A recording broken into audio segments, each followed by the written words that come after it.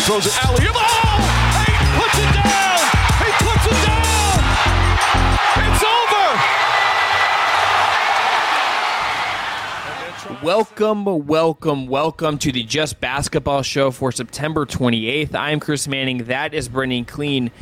Before we dive in too deep, I want to remind you that we do have an episode just up reacting to the Damian Lillard to the Milwaukee Bucks trade. Check that out. It's close to an hour on that trade from all angles. The Bucks, Dame, Giannis, why the Heat messed up in my opinion. The Suns, Brendan did some explaining of math with that. The Portland Trailblazers, what they're going to do. Drew Holiday landing spots. All of your angles on that mammoth trade covered in that. So go check that out right after this, or go to that, then come back to this. Just listen to them both. Do us a solid. But all of your Dame content is going to be in that episode. Had to break that one down solo. But Brendan, got a fun set of previews today. Minnesota Timberwolves and Atlanta Hawks. We have Brad Rowland from Locked On Hawks up later in the show to talk about Atlanta. We went really deep into the Atlanta Hawks, so I think people will enjoy that. We're going to start today by talking about WNBA playoffs. We're going to tell you first about our friends at Homage, the ultra-comfortable specialty apparel company with NBA and WNBA licenses that uses vintage-inspired designs to pay homage to the greatest stories, traditions, and figures across sports, music, and pop culture. Use the link below to make your purchase and support the Just Basketball Show. WNBA playoffs, Brendan, they are cruising along. We have seen now the New York Liberty even things up, and we have seen the Las Vegas Aces go up to a. Which game would you like to start with first? We're not going to go too deep into these. These are so early in these series. But what popped you from game two from each of those series? I actually wonder if we shouldn't just talk about it a little bit through the lens of the MVP, which got announced, which is a little more relevant big picture, obviously, because like you said, it looks like the Aces might cruise here. We have Connecticut and New York tied, but all top three MVP finishers are in these series, two of them playing against one another in Alyssa Thomas and Brianna Stewart, and then A'ja Wilson reminding or I guess solidifying why she definitely is. Am I going to get into hot water doing her like we do him, or is that cool? Are we allowed to? I think those are the right pronouns, right? Great. Yes. So A'ja to me is maybe where I just think I want to start. Like she is. I was thinking of Giannis watching her in this game. Oh, okay. In terms of players and how rare it is for there to be players who just affect the game. Incredibly skilled, incredibly athletic, incredibly intelligent. You have to be all those things to be an MVP like they both are. But the extra 5, 10, 15% that you get just by playing with the insane amount of force that they both play with, it's just one of those things that you can't really replicate or quantify. But when she's at her peak, it just feels different than anyone else to me. Because it's you look at the box score, 0 assists, 0 threes taken, and yet she just felt she made everybody better every second of the game and was absolutely unstoppable. And just does it in a way that's still pretty unique and very old-fashioned. And there's something about it that I think does just come down to how hard she plays and how forceful she plays and how physical she can be and how much she just takes it to her opponent. And so I don't know if I'm going to come out on some sort of ledge about she should be the MVP or something. I think any of the three candidates would have been great. I don't tend to get as fired up as some online did, similar to the NBA, but she's just on another level right now. And I think that's the biggest reason why this team has kind of gotten back on track as much as I think, perception has kind of shown them to be. I mean, she's just incredibly dominant in every way she wants to be. I mean, there's nothing about the way she plays. There's nothing about what she does that teams have been able to stop. I mean, the only time we've ever seen her flustered is in 2 games against Liberty this year when they just did a really good job of hounding her, and you could tell she was frustrated by it post game.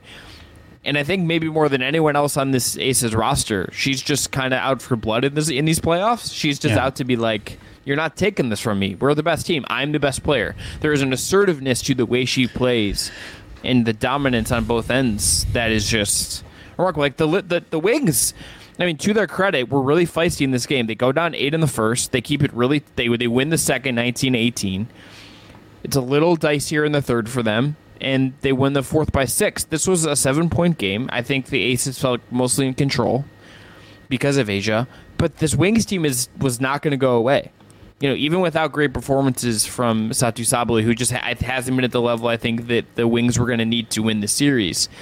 They got 24 from Enrique. They got 20 from Howard. And yes, Chelsea Gray was big, and yes, Kelsey Plum has been awesome in this series so far. But this has been Asia. This has been the Asia Wilson is better than you show through these first couple games. It's been phenomenal.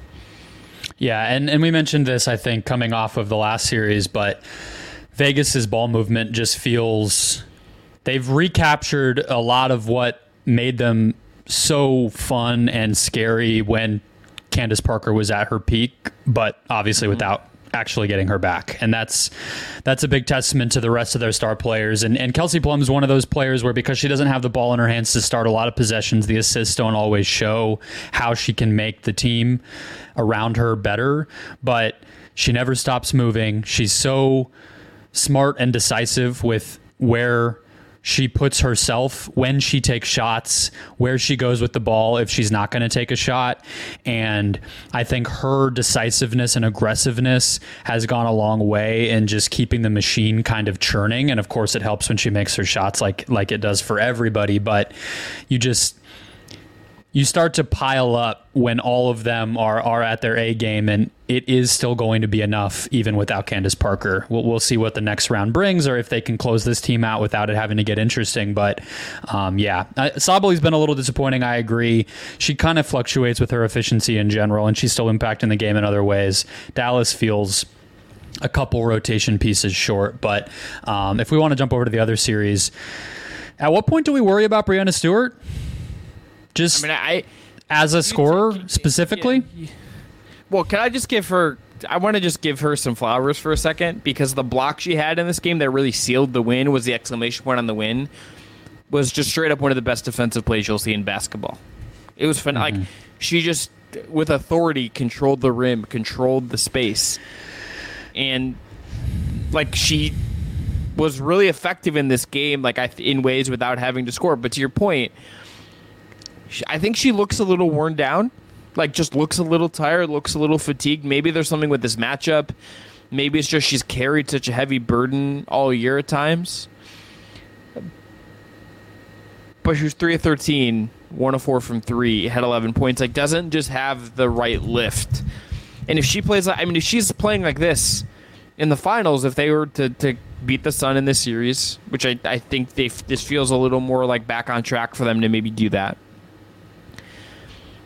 I think they're going to need her to be better. And Brennan, I think if you look at this Liberty roster, their bench, Dolson plays 2 minutes, Thornton plays 7, and Maria Johannes, who I really like, and I just think is like kind of a necessary chaotic piece for them, plays 3 minutes. I almost wonder to some degree if they're like over just throwing the minutes like way too in the deep end for them to kind of make this as manageable. Like I don't want to say like Stewie should only be playing like 30 minutes, but could she play like 34 and you get more out of the 34 if she's playing that instead of 39?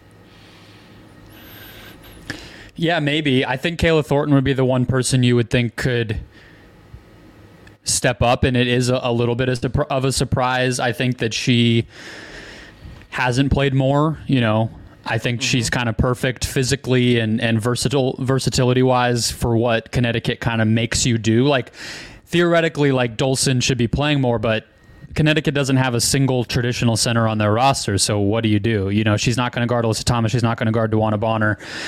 Okay, then she's probably not going to play. So, yeah, Thornton would be the one, and I'm sure it would go a long way. She just is so up and down with her shot that's a tough one too. Yeah, I tend to agree. If they don't go down early in game 3, I wouldn't be surprised if you see an early second quarter stretch where Johannes in particular gets more run and gets some sets run for her and just does her kind of, pick up game ball a little bit. which really can change games. But yeah, it's pretty fascinating. I mean, Breanna Stewart, back to her, she, in her past 6 games dating back, she scored 40 on September 5th against Dallas. Since then, 9 of 16, 4 of 17, 3 of 16, 9 of 25, 7 of 25, and now 3 of 13. And they've been winning. They're 4-2 in those games, but that's a trend. And it's, almost a month long now. So it would probably suit them well to try to get through this series quicker. And so maybe that does, lean in the direction of play these starters more minutes and try to just end this series so that you can be rested for the finals. But they're going to need her to score to beat the Aces. They're going to need all of their players to be at the top of their game, like we were just talking about. It looks like Vegas's are. And right now, that's not the case. I would feel a little bit nervous right now if I'm the Liberty. They've had to really be in the muck these first 2 games, Brendan, and to their credit, they really dealt with it in game 2 in a way that I think speaks well of their grittiness as a team, their ability to kind of win without things being perfect. Rebounding was huge. Rebounding was absolutely huge. A 37 to set 31 advantage on the glass, a really big deal. I mean, but they're winning games where it's like, it's not, Sabrina was 5 of 12. She really did her work at the line in this game. They're getting great performances of Pachani Laney. They're getting good performances. Courtney Vandersloot was excellent, I think, in this game from a scorer in a way that she hasn't always been. Is kind of reluctant to be at times, right? Yeah.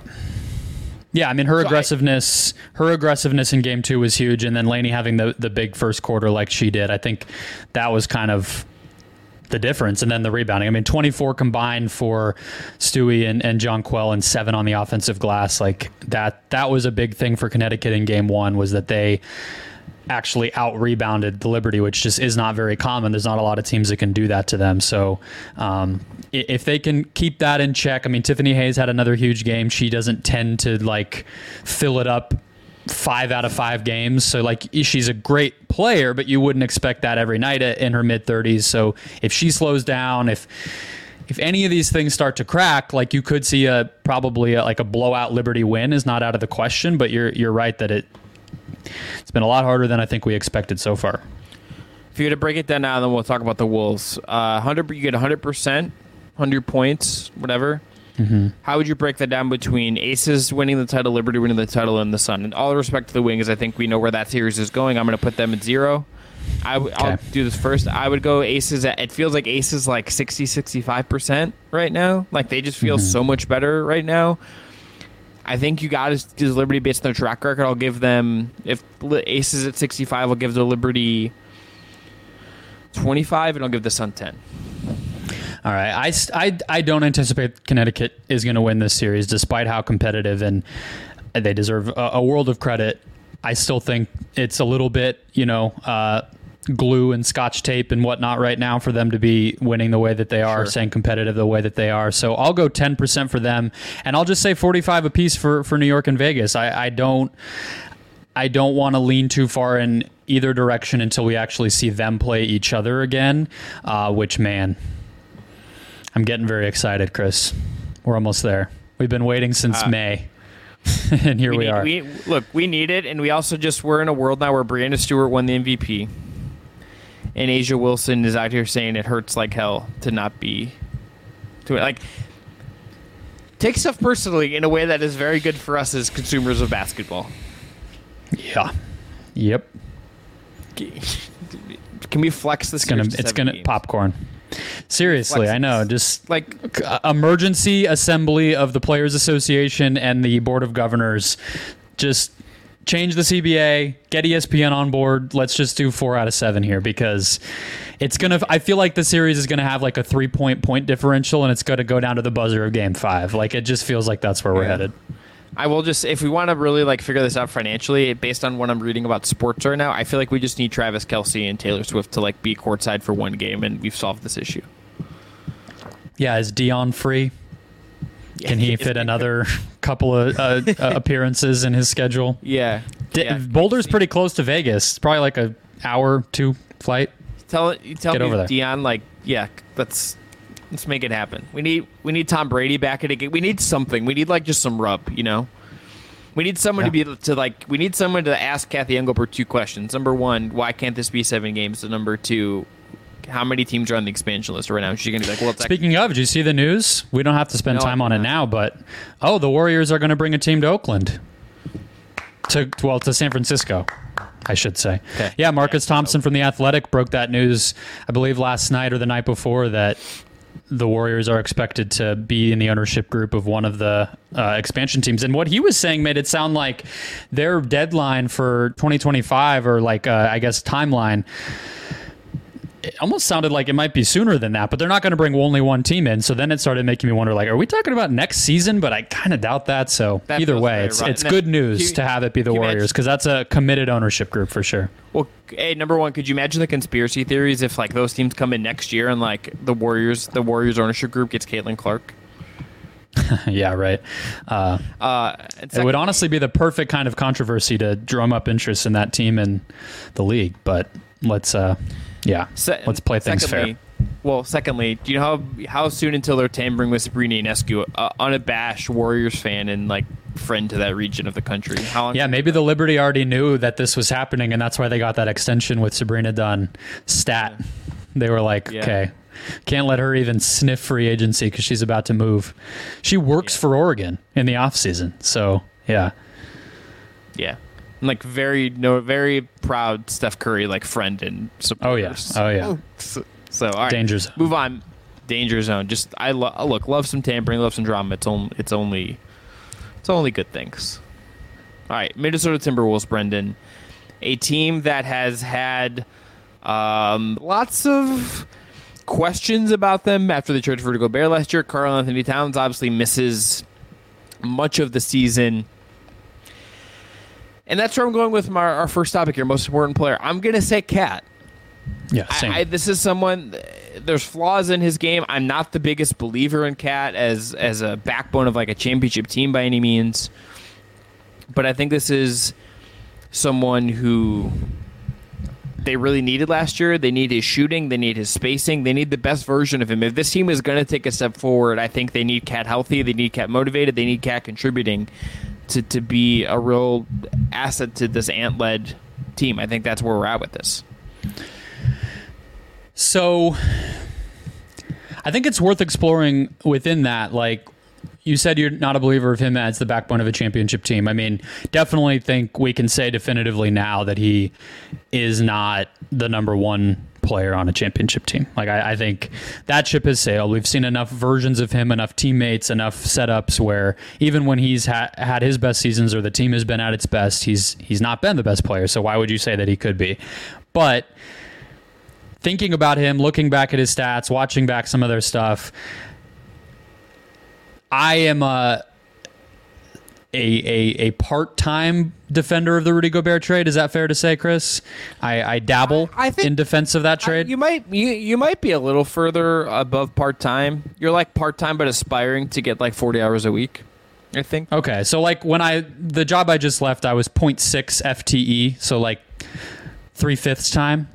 Is that about what we would say? Okay, so with that said, though, I did get a little bit bummed thinking again about that trade and remembering specifically the playoff series in 2022, the way that team was set up, and the fact that for the first time we really had a blueprint for what it could look like for him to be one of the vertebrae of a backbone of a championship team, at least.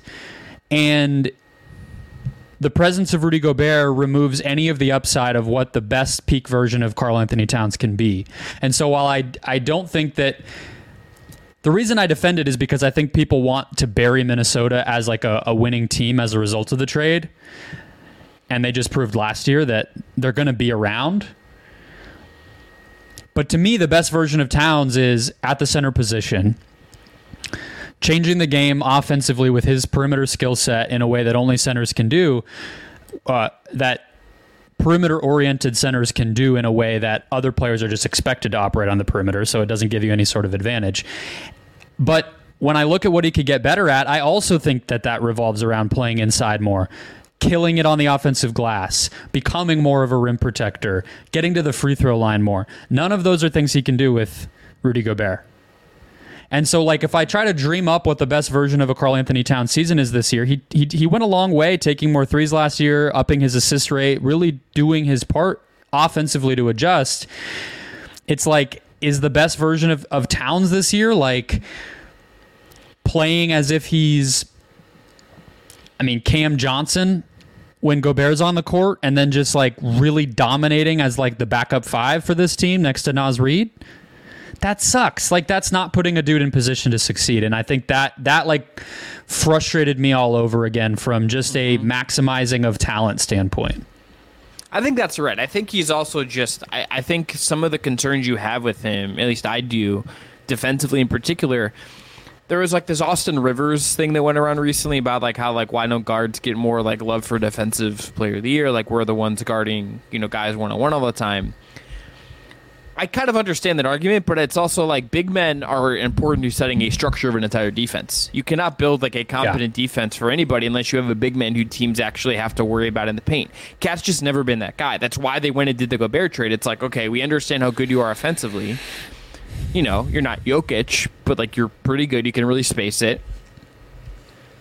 You need defensive support. That's to me always been the hang up with him. It's just he feels sometimes like a one-way player, even with some of the things where I agree he's not always been set up perfectly, and this has not been, the most pristinely run organization during his time in the NBA. I mean, Ryan Saunders, solid guy by all accounts, like been around the game for a long time, was not like equipped to be 2023 NBA champion. Yeah, who am I to say here? But like wasn't really equipped to be an NBA head coach at that time. I think in retrospect, right? And then you do this Gobert thing, and it's like and then he goes through all this last year. Last year probably feels crazy to him because it's like you bring in Gobert and you're asking him to change everything again and change his position in a way that's not helpful. And then he's dealing with all this personal stuff. Like it's probably been in a way that I think and almost tore his Achilles. Yeah, like physically. It's been a hellacious run for him. So like I want to be sympathetic, but there's just stuff where I'm just like, okay, like it's kind of like, is it fair to look at this now and be like, is it kind of getting close to put up or shut up time for what Cat's gonna they be? should have traded him this year. This offseason. Like, I hate to make these season previews about trades because, we already did it with Chicago on the last episode, and, like, we talked briefly about it with Trey or Pascal with Atlanta, and, like, it's the NBA, so it's inevitable. But, yeah, they obviously should have traded him. I mean, I think anybody not named, like, Mark Lowry, Alex Rodriguez, or Tim Connolly would say so. Right? I mean, I don't know of any NBA fan who thinks that they should run this thing back in a vacuum. I mean, obviously, what are they going to get for Towns? All that stuff matters, but like, I just don't think that the ceiling of what they can be is much higher than what it was last year, even though they didn't get the best version of Towns.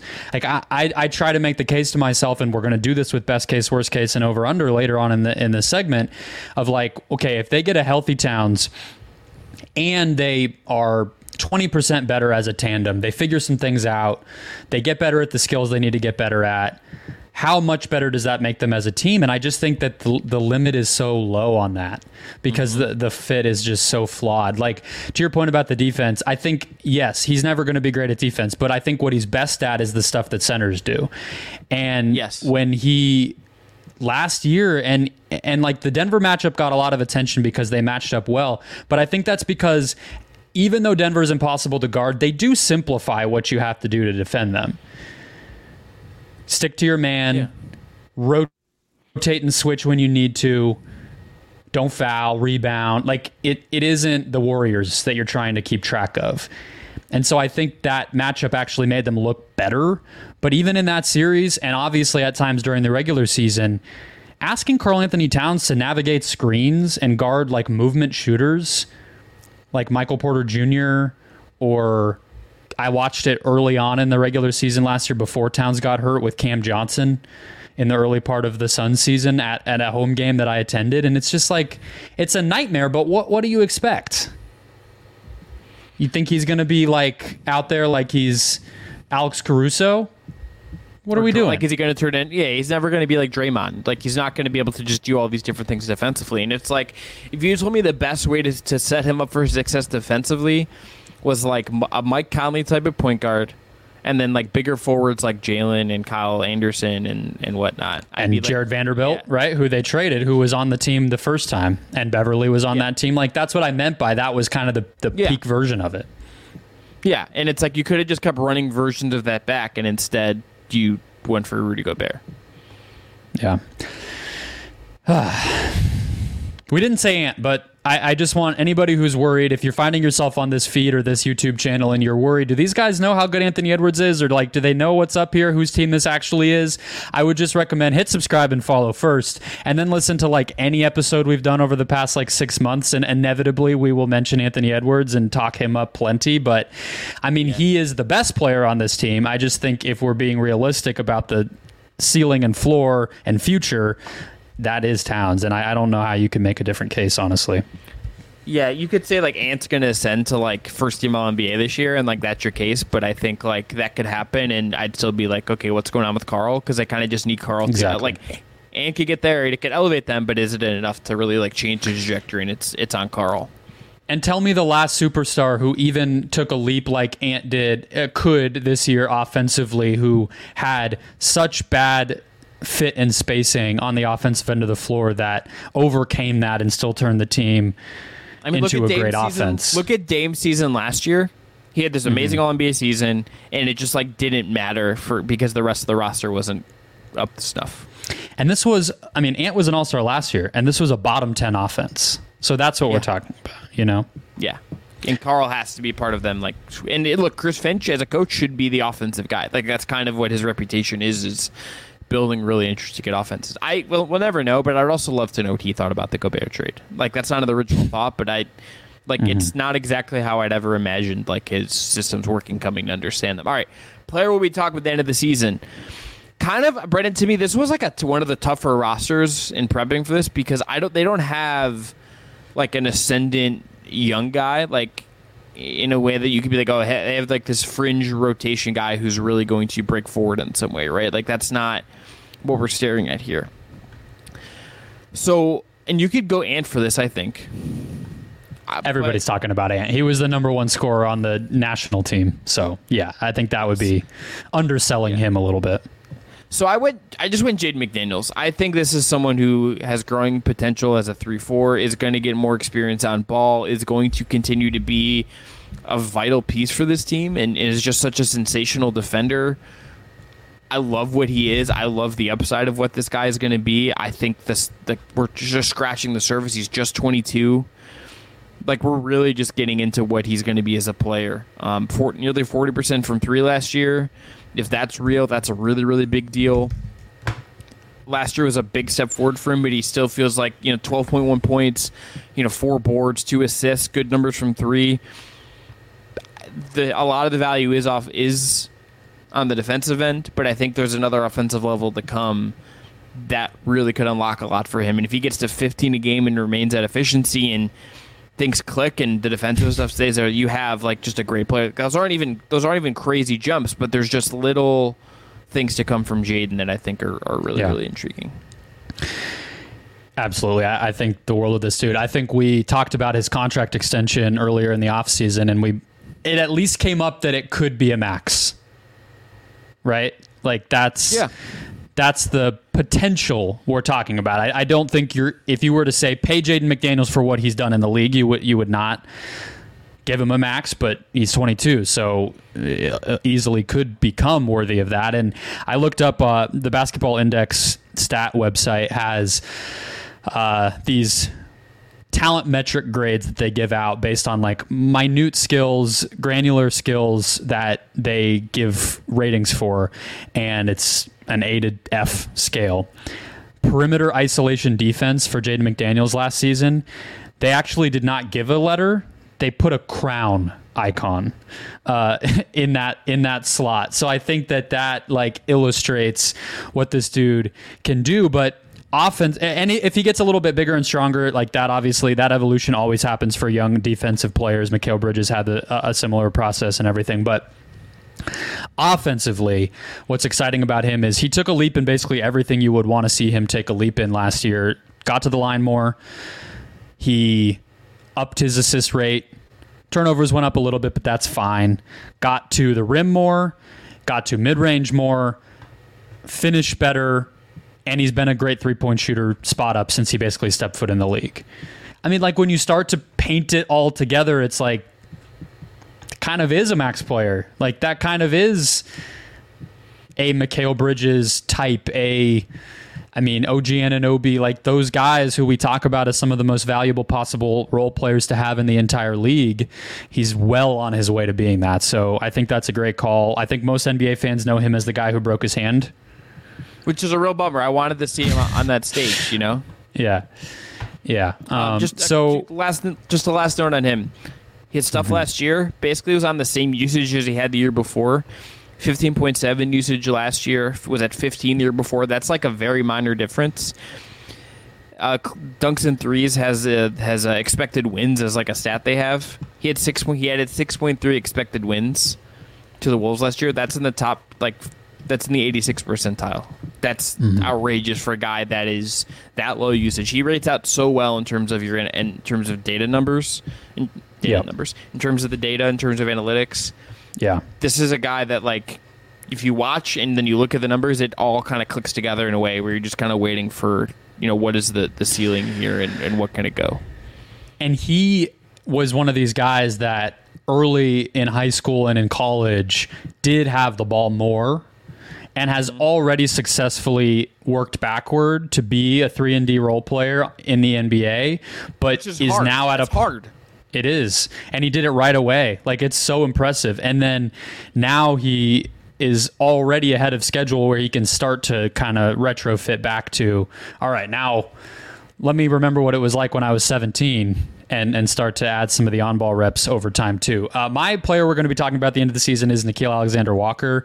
I figured we would talk about Jaden McDaniels, so I did just want to talk about Nickeil as well. He was awesome in the Nuggets series, guarding Jamal Murray and knocking down his threes. I think that's the part that has gotten lost. Like, he always had the on-ball ability dating back to Virginia Tech defensively. Like, guarding at the point of attack is exactly why he got drafted. But the question has always been, can he make his threes? And he did it in that Nuggets series.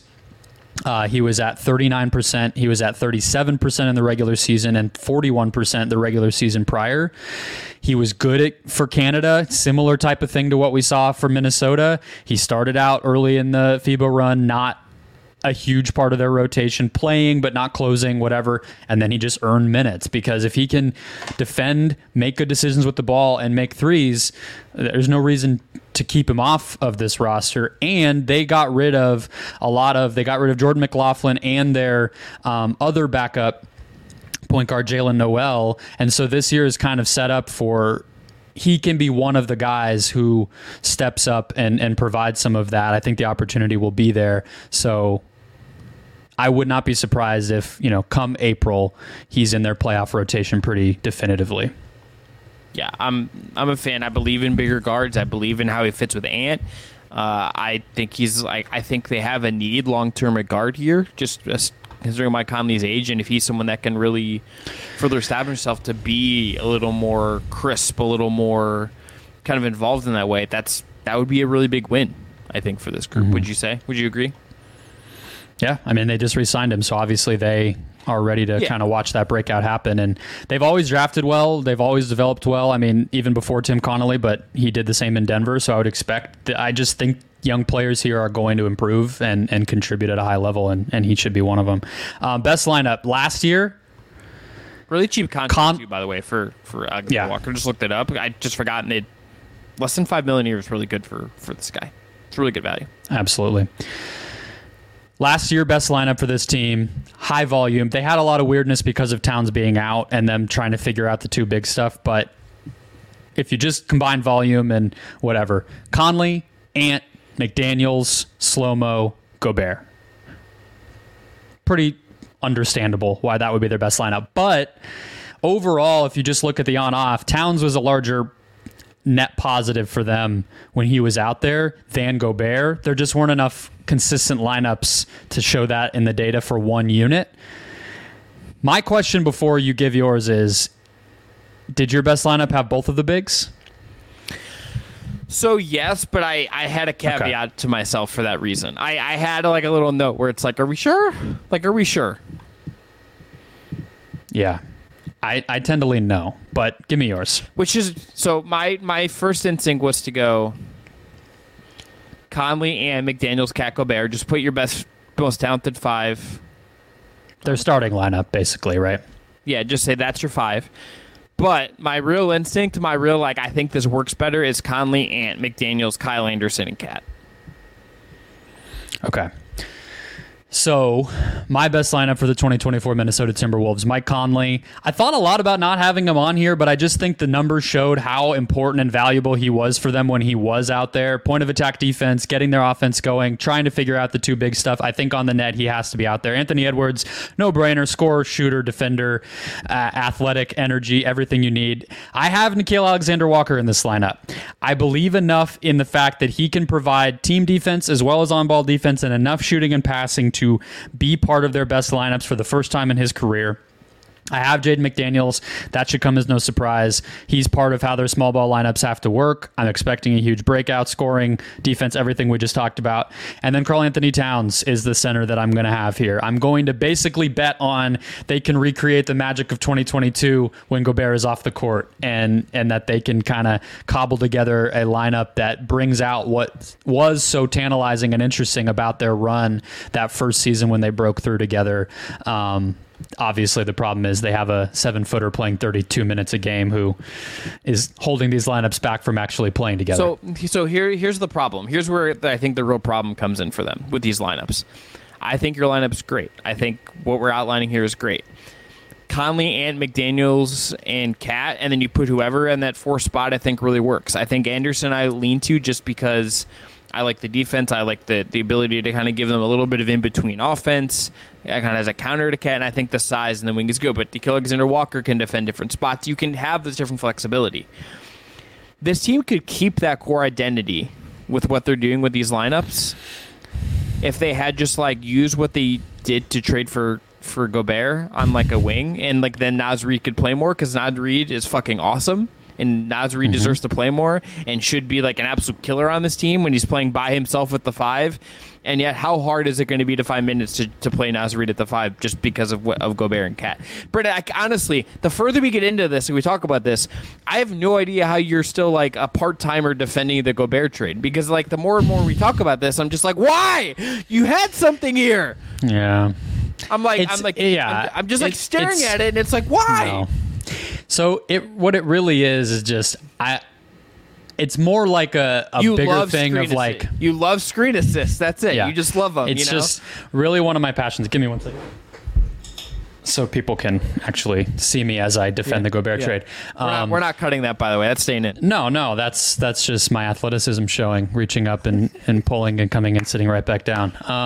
People that are watching YouTube, by the way, you have a great hat. I've been meaning to compliment this on you this whole time. Thanks. Yeah, a very good. It's for shout out Garrett. I went to a concert one time with one of my best friends. I've known him since I was 8, and we saw this hat in the bathroom at this super janky club bar thing that this band was playing at, and I was I just saw this dude with an Untitled, and it was right when it had come out, and he was nice, and then my birthday comes around, and he came in clutch. That's a good friend. Hooked it up. That's a good friend. Hooked it up. Good friend. So that's shout out Garrett, but.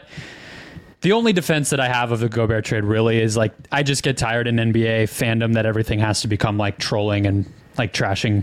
And it's because the Gobert trade is a meme, then the Wolves suck. And it's just think a little bit harder. That's really the only defense that I have of it. But no, I'm fully on board, and I genuinely am. I'm not just saying it to be revisionist and be hip about it and be well, I loved what they had in 2022. But I really did, and I really thought that was the most clear vision of a Cat team that did not have Jimmy Butler on it that we've seen. And it felt like the young talent was coming. But what's funny is they kind of are shadow building their post trade of one of those 2 guys team already. With the Naz Reid extension, they're going to extend Jaden McDaniels shortly. They kept Kyle Anderson. They're re-signing some of these young guys. You can already kind of see the more small ball team that's shaping up once they get rid of one of these 2 dudes. It just hasn't happened yet.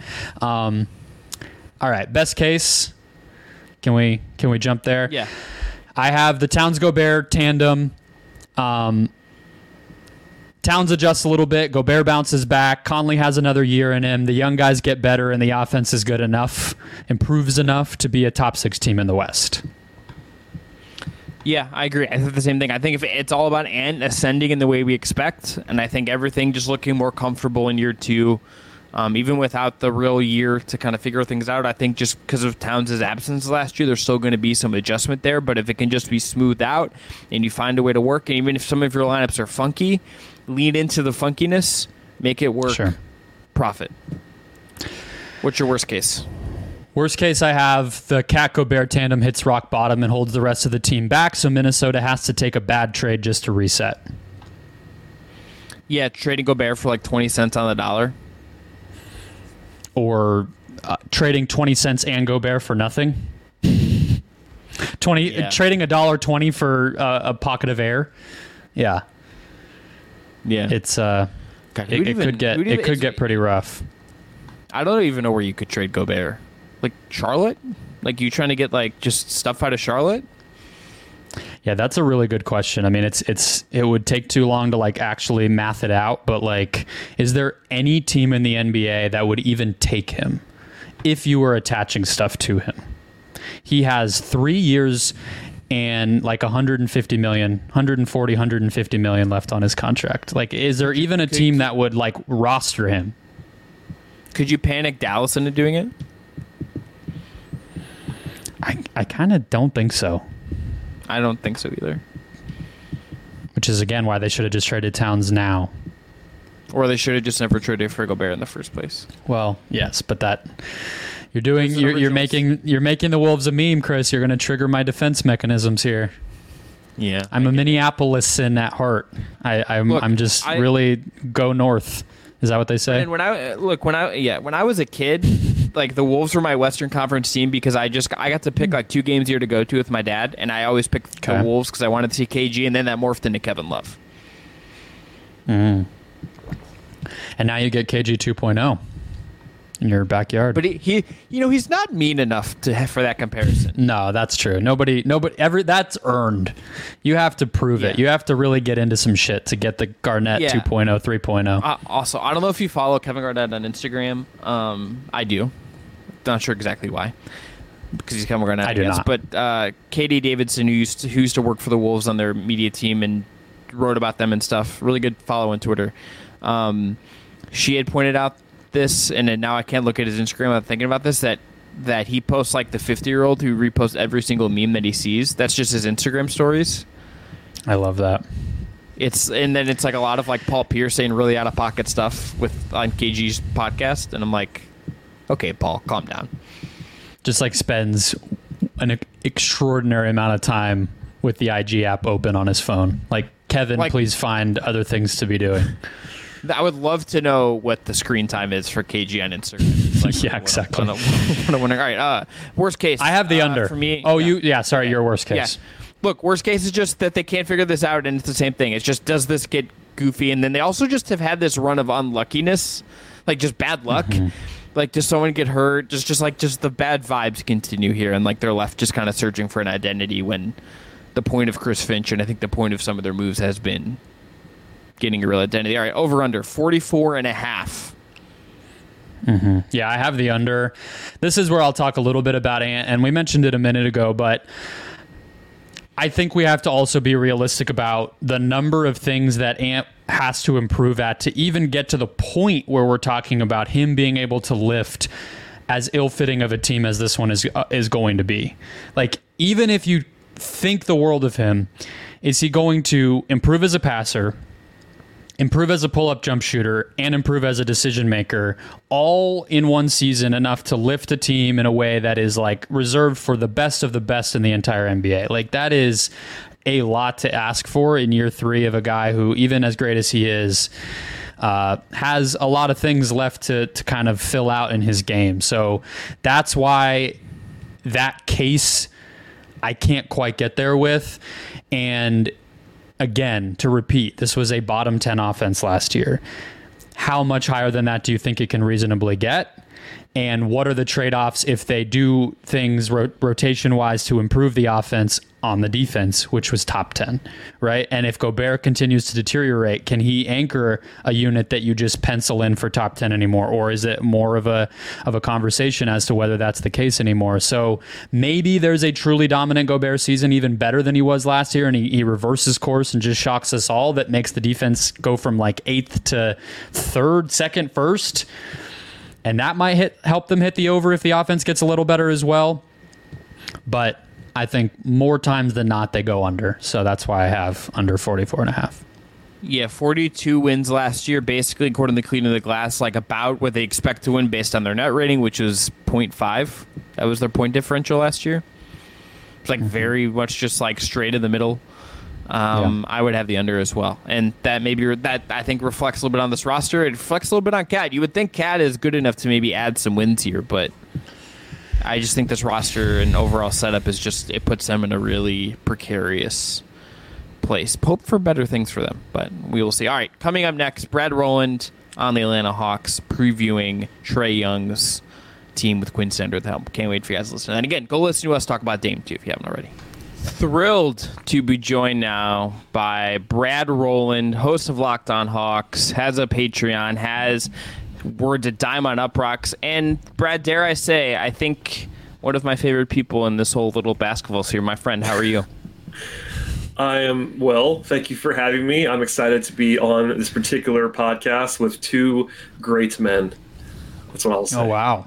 Just fantastic content machine right here. Thank you for being thank you for being here. Thank you for having me. All that fun stuff. Brad, I got to say, before we dive into talking about the Atlanta Hawks and everything going on with this team, I do like that you said I am well, because that reminded me of fellow Atlantean Kevin Arnovitz, who no longer does podcasts, and I dearly miss him doing podcasts with Zach Lowe. But every time he said I am well, brought a smile on my face. So I'm glad that that is, we're still doing that. It makes me happy. It's a little homage, honestly, a little homage to him, who I am friends with Kevin because he is from Atlanta, and yeah, a little bit of a shout out to my guy. So there you go. All right. Atlanta Hawks, a team that had a interesting season last year, changed coaches, didn't hit the highs that they did the year before. We're going to start with most important player. Brad, I'm going to let you go first on this. I want to see how you maybe answer this, because I could talk myself into a couple different things here, but there's probably a very obvious one. So where do you go with the most important Atlanta Hawk?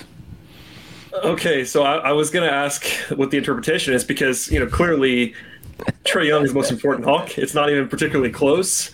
But that isn't, like, I also think that Trae Young is kind of a given, which maybe is a controversy, because I have said this before. I feel like Trae Young is now underrated, which is kind of surprising and weird based on where I thought he would be going into year 5. Like, he's like the archetype of a player that probably shouldn't be underrated, and because he averages a lot of points and does a lot of things. And I generally find myself being lower on players like Trae Young, if that makes sense. Poor defense, scorers, all that stuff. But like, I think the hate has gone too far on Trae Young. Anyway, he's the objective answer. And then there's like the other framing is like swing piece kind of thing. There's the lower level importance of like pivot points, and I have different answers for that. But as far as objectively most important player, it's pretty clearly Trae Young.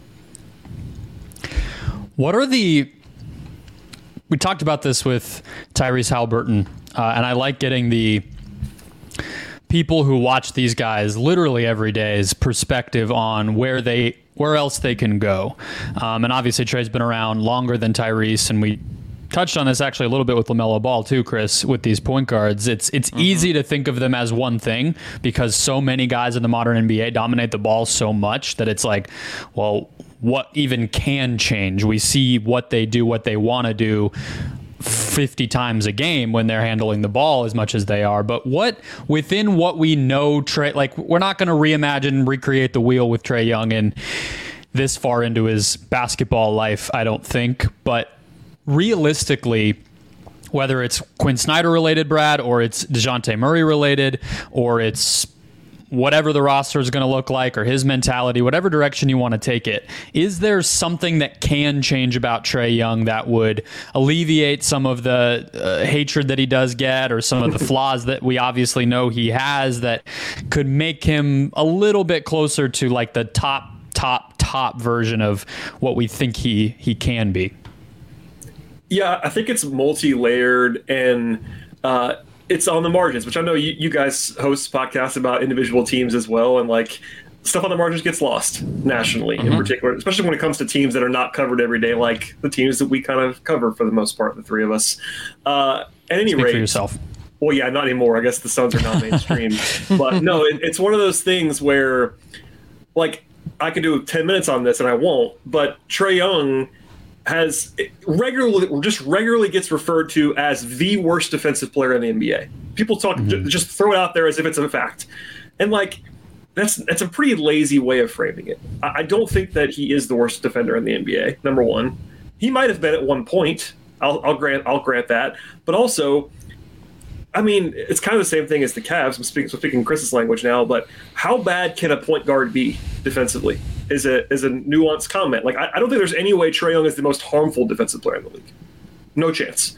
A bad defensive center is way more harmful than Trae Young. Sure. All those things. So that's part of it. I think he's already taken a step forward defensively. Is he ever going to be good defensively? He's not.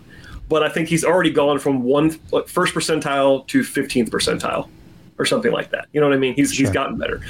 But as far as like the actual side of the floor that really matters for Trae, there's this like white whale of Trae being an off-ball mover. The Steph comparisons back to the draft, which were, just to be very clear, always silly.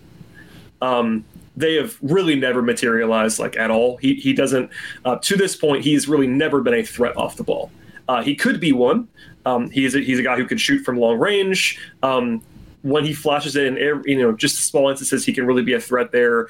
But it's a mentality thing, and that's what makes Steph so great in a lot of ways. Is that his motor runs and he can run off the ball. And Trae Young, for all of his strengths, and again, I think he's underrated, has not ever shown the willingness. And I use that word intentionally. Willingness, desire to move off the ball, like even to 20% of that. So that would be the area that I'd focus on, just being more of a threat without the ball. Is because I think on the ball, you can rank it however you want to. Trae Young is one of the 5 best on-ball creators in the NBA, in my opinion. He is that good. He's incredible at it. There are limitations when you're 6'1". I will certainly grant that. There are things he can't do. But if there is a level to jump, other than just like the broad like efficiency, because last year he wasn't terribly efficient compared to previous years. That's an easy one. But as far as like an actual thing in his game, I would say it's taking the next step to be more of a threat off the ball, to operate and be a little bit more malleable on a team that now has a guy who's not as good as he is, but a guy who's a real creator in DeJounte Murray, and that partnership's going to get a lot of attention it already has, but Trae could do a little bit more in general to just be more dynamic when he's not just in his natural element of running pick and roll. So my answer to this is Trae Young as well, but it's in this specific context. It is a full year with Quinn Snyder, who's one of the most detailed, most innovative, most, I think, well thought of offensive minds we have in the league, who, in no disrespect to Nate McMillan, but like this is a step up as far as offensive orchestration. This is a step up as far as designing something for Trae to empower Trae, and I think also push him out of his comfort zone. Quinn Snyder can say, look what I did for Donovan Mitchell. Like, look at what I can do for you and help elevate you. I think that is a very compelling case, and you have DeJounte there as well. I think he'll be boosted by this. So it's, to me, it's Trae, and under the crux of he gets a full year, not just part of a season. He gets a full training camp, a full preseason, a full season to work with Quinn Snyder, and I think what comes out of that, can't wait. Yeah, so I didn't pick a player. I picked Quinn Snyder, so we might as well just kind of dive in. He was a player. He at one point played basketball, so he counts. To just tie up the defense note, though, one thing, because I this afternoon watched the closeout game, Boston-Atlanta, from this past year, and like I couldn't help but, maybe it's too reductive, but I still kept thinking like it would go a long way if your kind of comparison, Brad, of like he went from the first percentile to the 15th. Could he go to the 30th if he was just more decisive? Because that's the thing that makes no sense for a guy that's been in the league as long as he has. There's times when he'll stunt in from the corner and Yeah, he might actually kind of jostle the ball loose. So like, he might rotate over. Like, there are times when he ends up being the low man, and it's like he's not going to do much, but he's there, right? So, like, I do notice the reading at a higher level than it used to be. He's probably not going to get stronger. I think with the Snyder stuff, the idea of how they are even going to play defense this year is an open question, and if he's going to switch, or when he has switched, that's not going to go great. But as a helper and as a executor, if he just, like, did what he, I think, knows he's supposed to do, that would go such a long way, because I agree with you completely that a point guard on a pretty solidly schemed defense with a legitimate center rotation and some wing depth isn't supposed to be that damaging. But I do think there's times when he is, simply because it's like, we're switching the screen. Where the hell did Trey just end up? You know what I mean? And it's like, but why? Like, there's no real reason that he can't do that, right? Like,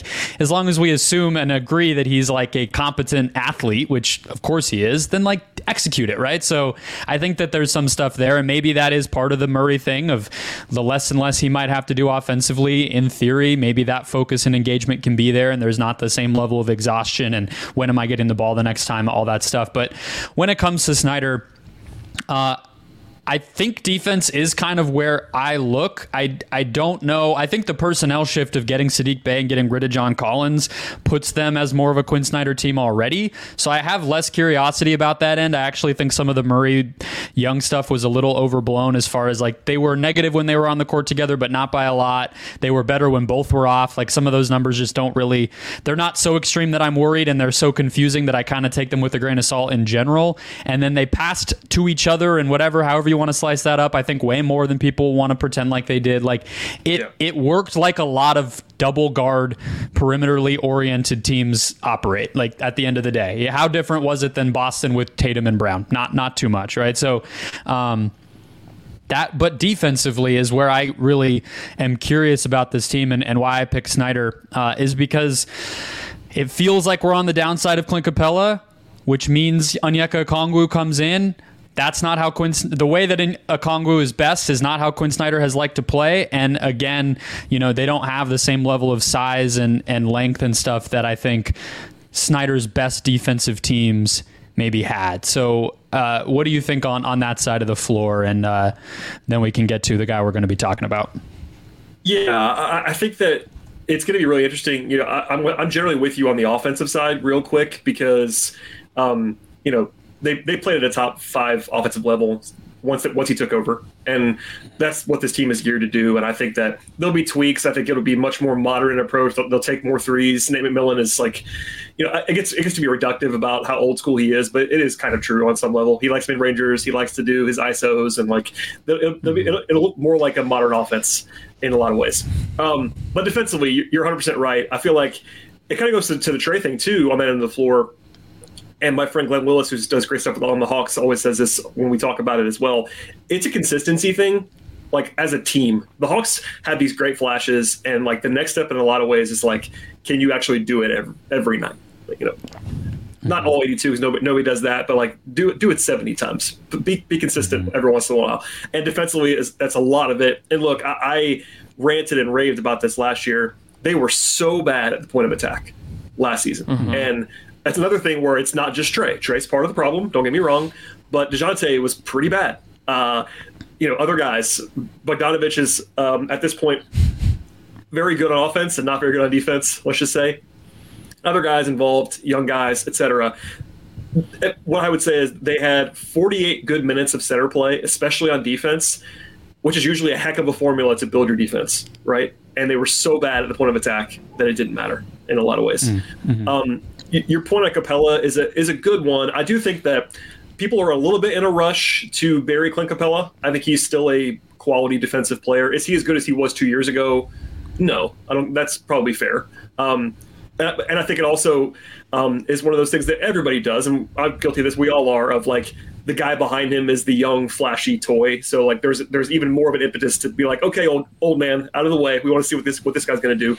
And my job is to push back and say, Clint's still pretty good. I mean, especially defensively as an anchor, and he's such a brilliant communicator and all that stuff. But one thing I'm wondering about, and I look forward to kind of poking around about this year even more so, is Quinn. I don't know that Quinn has to play that way defensively. I think a lot of that is that Quinn had Rudy. You know what I mean? I don't think that Quinn is necessarily married to playing the way he did in Utah defensively.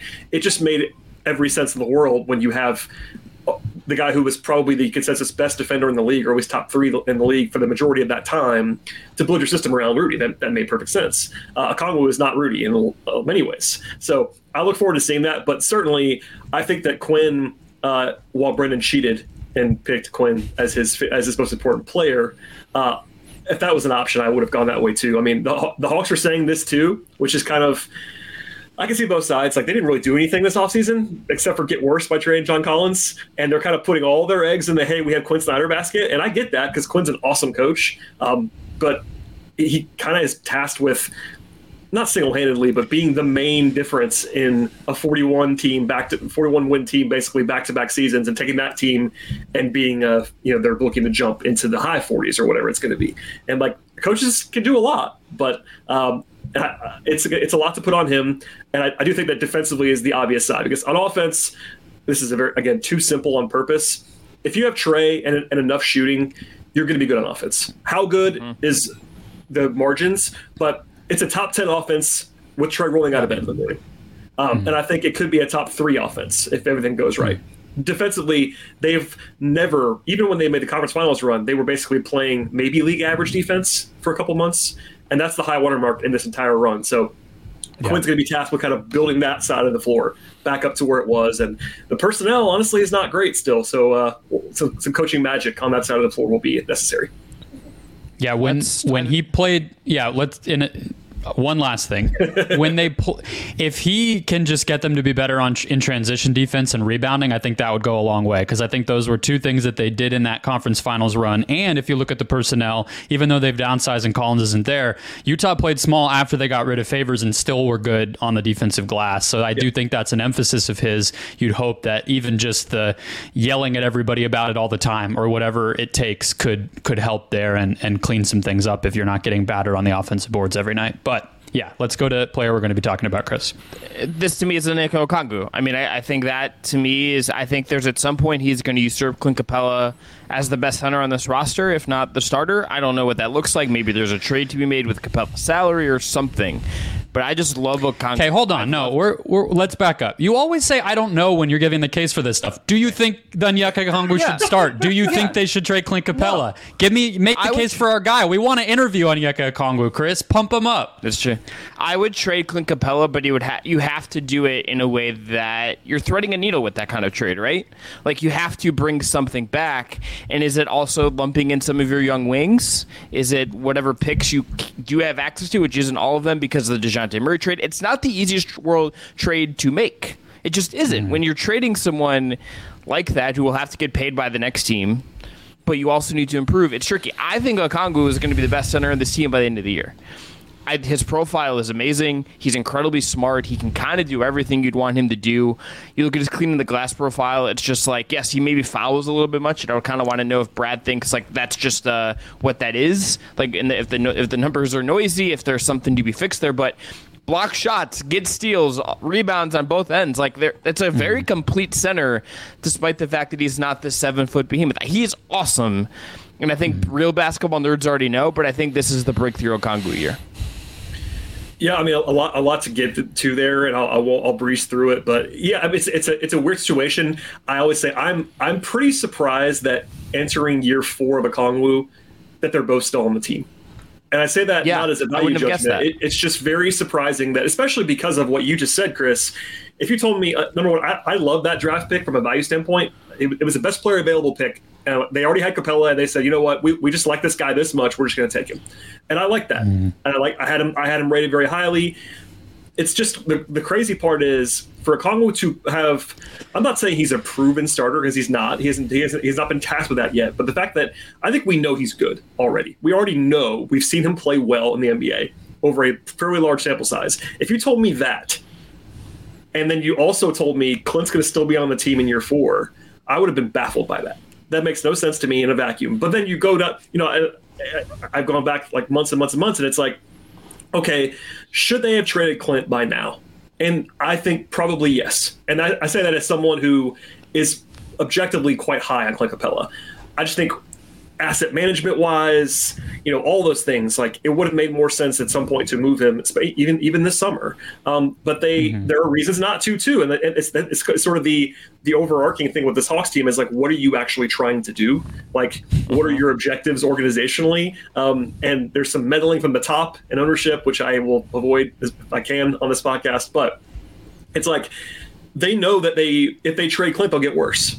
And they just not wanted to get worse objectively in that way. And Trey loves Clint, and that's not the reason they're keeping him. But like that partnership makes a lot of sense, and it makes total sense. And that's why they traded for Clint in the first place. And doesn't it kind of feel like that Miami series was a little bit of a harbinger of like, well, we might have two good centers, but what happens if we only have one and then there's no backup and then we're really exposing Onyeka and all that? Yeah, that's the thing. And it's like, and you watch their, when the Hawks beat the Heat in the play-in this year, which did happen, which is hilarious that happened in the play-in. They just mauled Miami on the interior, and Clint had like 25 rebounds, and it was incredible that night. And it's like, you see those flashes, and I'm not anyway. But Okongwu is the guy. And by the way, they're so different. Like they're both, other than just kind of being non-shooters, everything else about those guys is so objectively different. They have to play differently. That's something I'll be interested to see how Quinn handles that too, because it's like hard to, when you're two guys, your whole theory is we have these two awesome centers, but they play differently. It's just this odd thing. But Okongwu, I still like the answer from Chris. Like I think Okongwu is the combination of a guy who is young enough, who has real pedigree, who we already know is good. Like he said, like we know he's good, but like how good is he going to be? I don't know. But I look forward to finding out. I just think that even Hawks fans, as you might imagine, are clamoring for more of Onyeka, and they want to start him. The thing is, I don't think you can realistically start Okongwu with Capella on the roster. I just don't think that works. Like just politically, salary cap wise, if you wanted to clear the decks for Okongwu, you need to trade Capella. He's too good to come off the bench for a team that's projected to be the 7th seed in the East. You know what I mean? like. And they didn't do it. And every year they flirt with trading him, and they just haven't pulled the trigger yet. It happened last year, happened this year with Dallas. It happened with I have endless lines of this, but at some point, and I've said this for literally 3 years now, they have to make a decision at center, and they just haven't made it yet. And I think it's eventually going to be Capella traded. It could be in the next month. It could be in February. It could be next summer. I think by next summer, the smart money would be Clint not being on the team anymore. But I don't know when it's going to happen. Yeah, don't love the Dallas package or whatever it even could look like for them. Just what I think Atlanta needs. I don't really think Dallas necessarily has. That's the problem, also, Brendan. It's like they don't want to trade him and get nothing back. Like they could have moved him by now, and they shouldn't. Right. That's this weird thing where they could trade him to 10 different teams if they don't worry about what was coming back, and they just don't. Well, they can't do what they did with John Collins. I think is the very simple way to put it. They can't just dump him and get off. At the same time, I will refrain from my long explanation on Collins, but like they handled that as poorly as humanly possible. They single-handedly killed his trade value and held him and tried to trade him to the point where they had to in their minds, but financially, give him away. And you couldn't give him away and Capella away in the same offseason. Like that would have been a disaster. It already kind of was a disaster the way they handled Collins, but yeah, I mean, you're right. That it's very similar. And like Capella's value is just going to keep going down and down as he gets older. Even if he's a good player, It's just like you got to make a choice. Well, that's the other part I was going to say. It feels insane that Clint Capella is 28 years old, 29 years old. Yeah, he's been in the league for a while. Nevertheless. Yeah. All right. So mine is, and we can go quick on this one because I don't actually think that there is necessarily a ton to talk about with this guy, but I have AJ Griffin as mine. I don't think he's the highest ceiling player just because I think his athleticism is not elite and his size, stature, and I mean, he's 6'6", 6'5", 6'6", but doesn't profile as the type of dude to me that's going to have some sort of like all NBA upside or anything. But I just think he's a player who I expect to, whether it's at the beginning of the year or if there are some other trades along the way, slot into this rotation and just make a positive impact. And that's a pretty nice hit in the later part of the first round in the draft, which they tend to do a lot of. I just don't think he got a lot of attention last year. So I think he will get it this year, and I hope he plays, and he played plenty last year. So that's mine. Who is yours, Brad? I was going to say Okongwu. So Chris sold that for me. The other sleeper, I will just say that I'll say the name out loud of Jalen Johnson. I think he is a guy that people, if things break correctly, we could be talking a lot about him in the future. Very hastily done Clint Capella trade before we move on. Lou Dort and Kenrich Williams for Clint Capella. Yeah, I flirted with OKC, and they just don't want to do it. I don't think they want to do it. I think they want to let Chet live, man. Well, But Chet also might just get like bullied into the ground if he plays as a full-time five. Yeah, there's the theory of Chet and Wemby both doing the kind of like we're gonna play the four a lot situation. Well, there's the team that I cover literally just did this with another kind of generational skinny big man with a spread four, right? Shooting four. Yeah, I do think that exactly. I do think that Clint would help OKC a lot. I just don't know if they want to go that direction, and I don't blame them. Like he's just kind of he's a very particular fit, and I think honestly we mentioned Dallas. Dallas is the team that should want him the most in the whole league. I would argue is Dallas. It's just that they don't have a perfect. In fact, I know this happened. Dallas wanted Clint, and Atlanta said, "Okay, give us Josh Green," and Dallas said no, and that was kind of the discussion that happened. Yeah, but my thing is, like, do they even need Josh Green? Well, no, but you know what I mean. Josh Green's an interesting potential two-way wing, and that's the guy you asked for. But you look at the rest of the roster. It's absolutely with the way the negotiation should have gone. But I guess if I'm Atlanta, I might be looking elsewhere. I mean, I don't know who I would target. I was thinking in the back of my head. I mean, very much a wormhole that we don't have to go down, but the Ayton thing, if it doesn't happen with Portland, maybe if Portland is really sold on like they don't really have any centers on their roster right now if Nurkic goes out. So maybe that's one where they could trade, I don't know, maybe you get like some salary in Nasir Little or something. That's ugly. But why does Portland want a 28-year-old Clint Capella? Like I don't really know why they want a 25-year-old DeAndre Ayton, to be honest, but if they're sold on a center. At least you could say with Ayton, I know how you feel about Ayton to some extent, and I'm not the biggest Ayton guy in the world either, but at least you could say he's young enough to kind of grow with their guys. If they liked him a lot, like, okay, he might be your guy for the next 7 years. Capella's not going to be their guy for the next 5 years. I mean, he's just too, it's not, as you point out, it's not really an age thing with Clint. It's a mileage thing, and the way that he's going to age is not going to be great, I don't think. So I don't know. Yeah. There are teams that would benefit from Capella, but I don't think Portland's probably one of them. I mean, he'd make them better, but they don't want to be better, do they? No. Last year's best lineup, guys, to pivot there: Trae Young, DeJounte Murray, DeAndre Hunter, John Collins, Clint Capella. Of the high volume lineups, that was the best one. This team's starting and closing lineup was good. Does it have to get much more complicated? I mean, one of those guys is not on the team, but what's your best lineup, Brad? It has to change now. I mean, it's one of the challenges with this Hawks team in an overall sense, especially without Collins on it, is building a team that has a theory on offense and defense. Mm-hmm. It's probably the number one question that I have, honestly, is like, is there even a single lineup that you like on both ends of the floor with this team? Mm-hmm. And the answer may be no, but maybe you lean into offense. So I think that if I had to guess their best lineup, oh, Lord. The problem is DeAndre Hunter, I don't think is particularly good, and he's their only small forward. So I would say if I had to guess their best group, I might just say that same group with Sadiq Bey.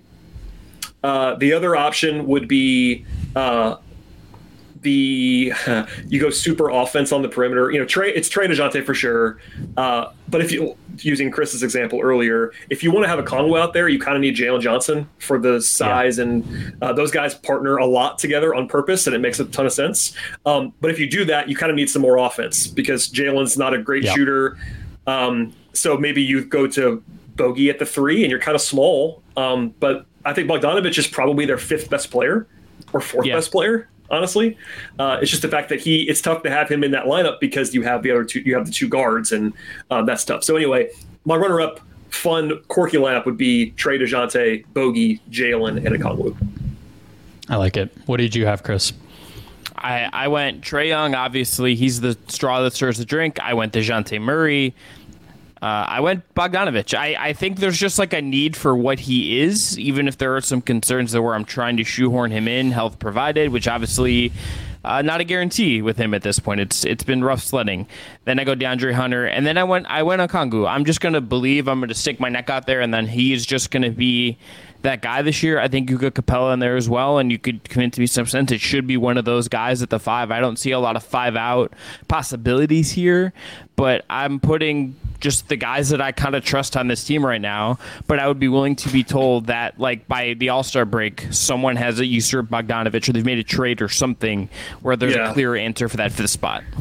I don't think I'm not picking on you, Chris. I don't think that they would ever get a stop. And it's not because of Okongwu. It's the fact that if you play those three perimeter guys with Hunter and Okongwu, they would never get a rebound.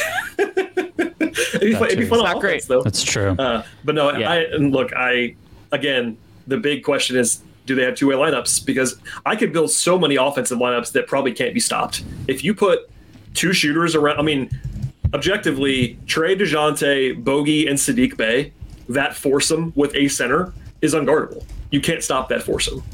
It's just that they can't stop you either, is the problem. It's like, pick your poison. And again, you're putting a lot on Quinn to figure it out, but I think that's maybe the hope, is that he can kind of piece it together. Yeah, I didn't go too far out of the box. I mean, when a team has a pretty successful lineup and most of the pieces roll over, I'm not going to get too far out of the box. I'm glad you just trade your four for nothing. That's the solution, is to trade your power forward. Yeah, well, that too. But no, I'm glad we hit on the Jalen Johnson Okongwu thing. It feels like we're probably too early for that to, over the course of 82 games, be like statistically the best lineup that this team throws out there. Also, because I'm not even sure, like, over the course of a season how much it'll actually play that exact lineup. But either way, it's one that I'm intrigued by, and it's probably the best, as far as what it looks like right now, way that they can get to an Okongwu lineup, so to speak, right? So I like that. Rebounding wise, playmaking wise, just versatility wise, and also on the flip side, you kind of need Sadiq Bey at the four when you play Capella, because Capella and Jalen Johnson don't mix very well. They just there isn't the same sort of benefit from Johnson's burst, because his offensively, like that there's just not enough space there, we'll say. Yeah. So I think you'll see a lot of Bey and Capella and a lot of Johnson and rabbit holes. What do you got for best case, Brad? Ooh, best case is. Do you need a win total? Is that what you're asking me for, or just what? We have over under coming, so is just vibes. Just vibes. Best case vibes. The best case vibes is this team is best. Honestly, best case is that they're number one in offense. I wouldn't say that's happening. More modestly, I would say top 3 or 4 in offense. Phoenix obviously is going to be probably incredible offensively. Sacramento was offensively incredible last year. We know that. So I won't say Denver, of course. I won't just say number one, but like best case is reasonably a top 3, 4, 5 offense in the league and a top 18 defense. You know what I mean? Like trending toward league average. And that formula is a 50-ish win team on paper. You know what I mean? That if you just say top 5 offense and league average-ish defense, that's a high 40s, low 50s kind of win team. And that, I think, is where I would probably put it. That's very broad, of course, intentionally. But that involves, Trey being more like the guy he was 2 years ago. Getting enough shooting around him. That was a big problem for them on offense last year, was the lack of shooting. They just flat out didn't have enough shooting, which it blew my mind, and I yelled about it a lot. They went from having Herter and getting Gallinari and just didn't replace those guys with shooters, and it didn't make sense, and they paid for it. But I believe more in the offense than the defense, but that's the theory of the case. It's just elite offense and just enough defense. 50-ish wins. Yeah, go ahead.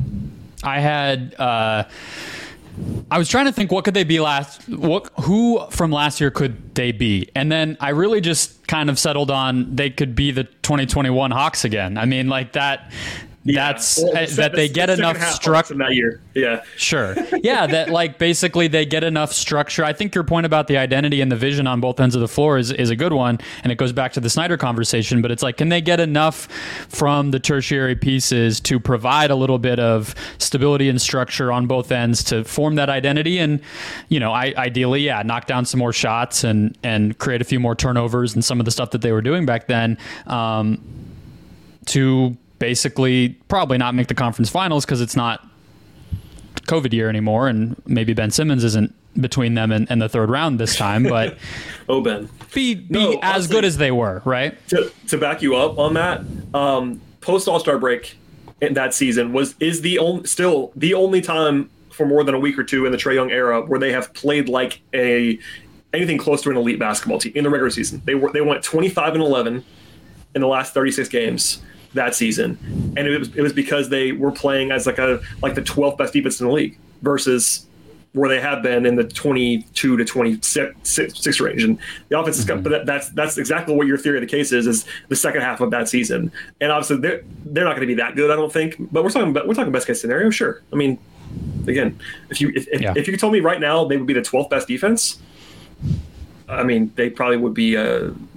I'd probably pick them for 54 wins, that kind of thing. Like, because I buy the offense. I mean, there's a limit to it probably, but as long as Trey is upright and they have enough shooting, the offense is going to be good. It's just the defense is the pivot. So I like that, Brandon. Good job comparing the Atlanta Hawks, because the playoff team to themselves. Yeah. Well, of course, but the playoff thing is what it is, though. Like, that's gotten memed to death, of course, and for good reason. But they still had to go.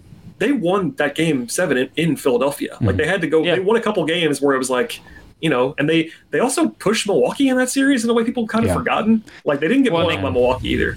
So and like, I'm going to get emotional if we start talking about the history in which Atlanta wins that series, because my life has felt very different the past 2 years if it's not Milwaukee in the finals. That is probably you're probably right about that, Brendan, I would say. But no, it was. And look, I'm not trying to say that they should have won it, but it's just hard.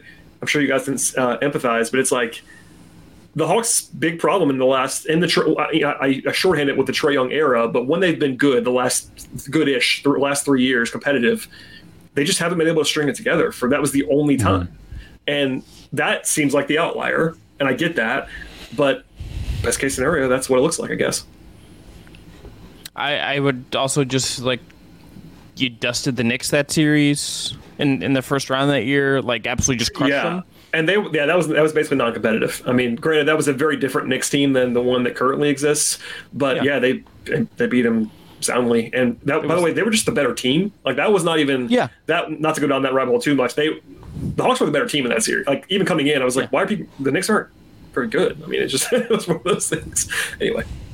Yeah, best case I have the same. It's, do they have a two identity? Just Quinn Center elevate them, and I think for me, if we transition this to worst case, it's just do some of the issues and some of these fringe guys that haven't fully found themselves. I mean, Hunter, Griffin, and Bay, Jalen Johnson all kind of have, to varying levels, things to figure out, things to prove, things to solidify themselves as real guys. If those don't figure themselves out in a meaningful way, do you end up somewhere similar to where you were last year, just because some of this other things don't accelerate, and that maybe keeps you from that two-way identity? For sure. We've seen it 2 years in a row.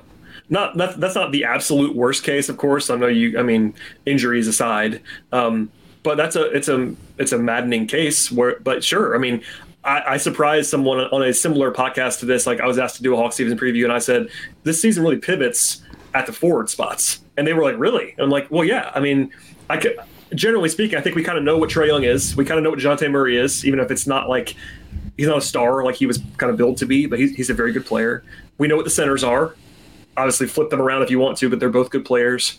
It's the quartet in my mind is what I've been saying. It's DeAndre Hunter, it's Jalen Johnson, it's Saddiq Bey, and I guess Adrian Griffin is he's more of a wing, but you know what I mean? Those four guys is, I think, where the season pivots, because, and especially if I had to go back to the first question of this whole discussion about whether it was most important player or pivot point, because my pivot point player is DeAndre Hunter.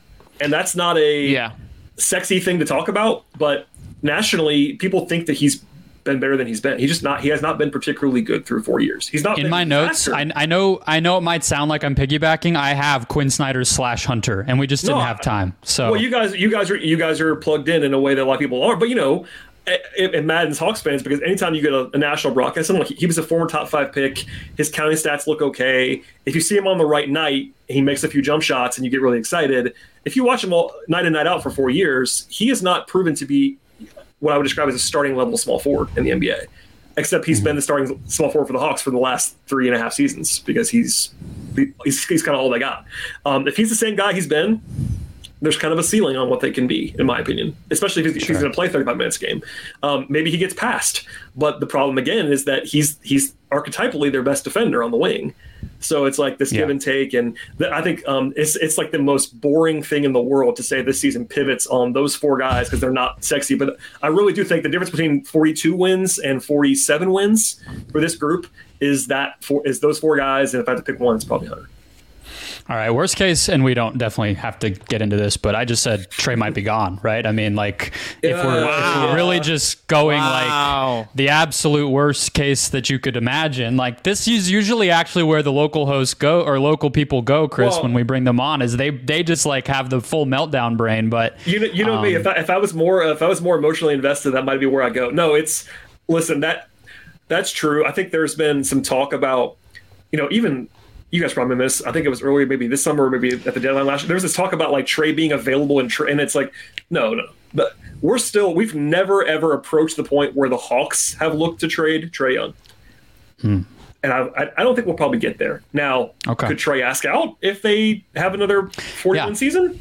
That's I think where you're going with that is like if they disappoint again, it should not surprise anyone if the very famous former All-NBA guard looks around and says, I'd like to go somewhere else. Like, that's just kind of what happens sometimes. So, that's certainly a place that it can go as far as worst case scenario goes. And again, I don't think it's going to be the Hawks giving up on Trey. I think the Hawks would pivot around Trey pretty hard before they try to trade him. But Trey is a very confident guy. Like, I think Trey, I've never heard anything about him trying to get out now, but he lives in LA most of the time. Like he's been tied to big cities, and he's kind of he likes to be the center of everything. And if he wanted to get moved at some point, if they don't win, he likes to win. I mean, for all the knocks about Trey, like he's a very competitive dude. Like if they go out and win 38 games again, that'd be 3 years in a row, and no one's thrilled by that. So I think Brennan's on the right track there as far as like actually worst case for sure. All right, so I still did have the over. Just to make the case briefly, the number is 42.5. They have been a roughly 41 to 47 win pace the past 3 years, and kind of were statistically what their record said they were last year. But I think for a variety of reasons, we expect some of the young guys to continue to get better, the coaching impact to be a little bit higher, maybe the identity to lock into place a little bit more. I think that's good enough for 2 wins. Maybe, guys get a little more out of each other between Trey and DeJounte than they did in year one. And I just think that the talent is a little bit better than 500. So I actually feel pretty good about that one. What did you have, Chris? Over. Everything we agreed. I just believe in Quinn Snyder. I believe in Trae Young. I believe in Okongwu. I believe in a lot of the role guys. Like I just think even if 2 of the 4 wing guys pop, that's probably enough. You don't need all 4 of them to be good. The beauty of having Hunter and Bey and Jalen Johnson and Adrian Griffin is that you don't need all of them to work. You probably just need 2 of them to be really good, to be solid and good. And I think that's going to happen. And I'm going the over as well. You guys know me. I am always Mr. Positive, but I am on the over here. I've been saying this since the number came out. I'm not saying it's a lock, because it's not. Certainly, things could go wrong. They could win 41, 42 games again. But I think more often than not, they go over this number. I think it looks more like it did 2 years ago as far as archetype. And that's when they won 43, which isn't like that wasn't a soaring over, but they actually underachieved point differential wise 2 years ago. It was like 45-ish win pace. Mm-hmm. I think I'd have him for like 45, 46 coming into the year. This is very reductive. I don't mean it that way, but I do think that Snyder in a vacuum is probably worth 3 or 4 wins over McMillan over the course of 82 games. I do kind of think that, and I don't mean that. Nate McMillan is a proven veteran, longtime NBA head coach. Is not a buffoon. Like people talk about him like he's clueless, and he's not. He's just, I think for this roster and this makeup, and the fact that I think Snyder's really good. I think he kind of proved that he's really good in Utah. And that over the course of 82 plus, just getting a little bit more out of Trey, all that stuff. Mid 40s in terms of wins, and that's an over. And I'm standing on that, even as the resident skeptic around the city of Atlanta. Here's the last thing I'll say about this, and this is maybe just to shoehorn Damian Lillard in any way into this conversation. Atlanta is the team. Yeah, Atlanta is the team to me that if Toronto or Miami does get Dame, and I guess the Bulls are willing too, but if it's either Miami or Toronto, I feel like the Hawks are the team that should be most pissed off and feel like they're getting screwed a little bit. Because the path for them to be not in the play is just staring them in the face. And if Dame goes to one of those 2 other teams, the path is just more congested. And seeing like Cleveland or New York, or like again, Philly could blow up tomorrow, and I wouldn't be surprised. But the other teams taking a step back is a little bit harder to see. Atlanta has a window if Dame is not coming to the East, but if he comes east and it's Miami or Toronto, I think it becomes just the path for them not being in the play-in, even if they are better, gets just a little trickier in a way that would really piss me off if I was Atlanta. Thanks for saving the SEO on that one, Chris. Now we can put how Damian Lillard affects the Atlanta Hawks season. That's correct. No, and that's right. Yeah, I mean, we're a little bit ahead of media day as you and I and the three of us are talking right now. It's just I'm anticipating, as most teams in this range would, the stated goal is going to be get out, like don't be in the play-in this year for the Hawks. And so through that prism, I mean, just doing the math on that, like I think a lot of projections that I have seen so far, it's still pretty early, are going to have the Hawks in that 7 or 8 range, maybe 6. But nobody's going really higher than that I've seen so far. And it's like if you add another team to the mix, especially if it's someone like Toronto below them. And look, I should at least say another name for Brennan's SEO. The Hawks did talk extensively about Pascal Siakam trades, and this is a team that still has I would say, what's the kind way to put this? An owner that is hands-on. Hands-on is the word I'll use, and would like to make another splash and doesn't like to lose, but also wants to watch his pocketbook and all that stuff. So this is still a team that could buy. We should always throw that out there. Like they tried to actively go get another star in Pascal Siakam this summer, and they were fairly close to doing so in July. So like I don't think you can just for sure lock in this is going to be the same team now as it is in February. It might be, but they are still, I think, looking to maybe they're already pushed in a lot. They might push it even further if they could show some signs of life. Agree. All right, let's end the Just Basketball show there. Brennan's just not plussed about Dame, I guess. Look at not plussed about Siakam in Atlanta. Brennan's writing the SEO headline right now to this podcast. I'm just daydreaming about Yusuf Nurkic starting in the Valley of the Sun. So I'm in my own world over here. No, you are not. Well, maybe you are actually, just more of a nightmare, I would imagine. Yeah, maybe. That's just one man's opinion from Atlanta, but there you go. Yeah. Real tough stuff for you, my guy. Real tough.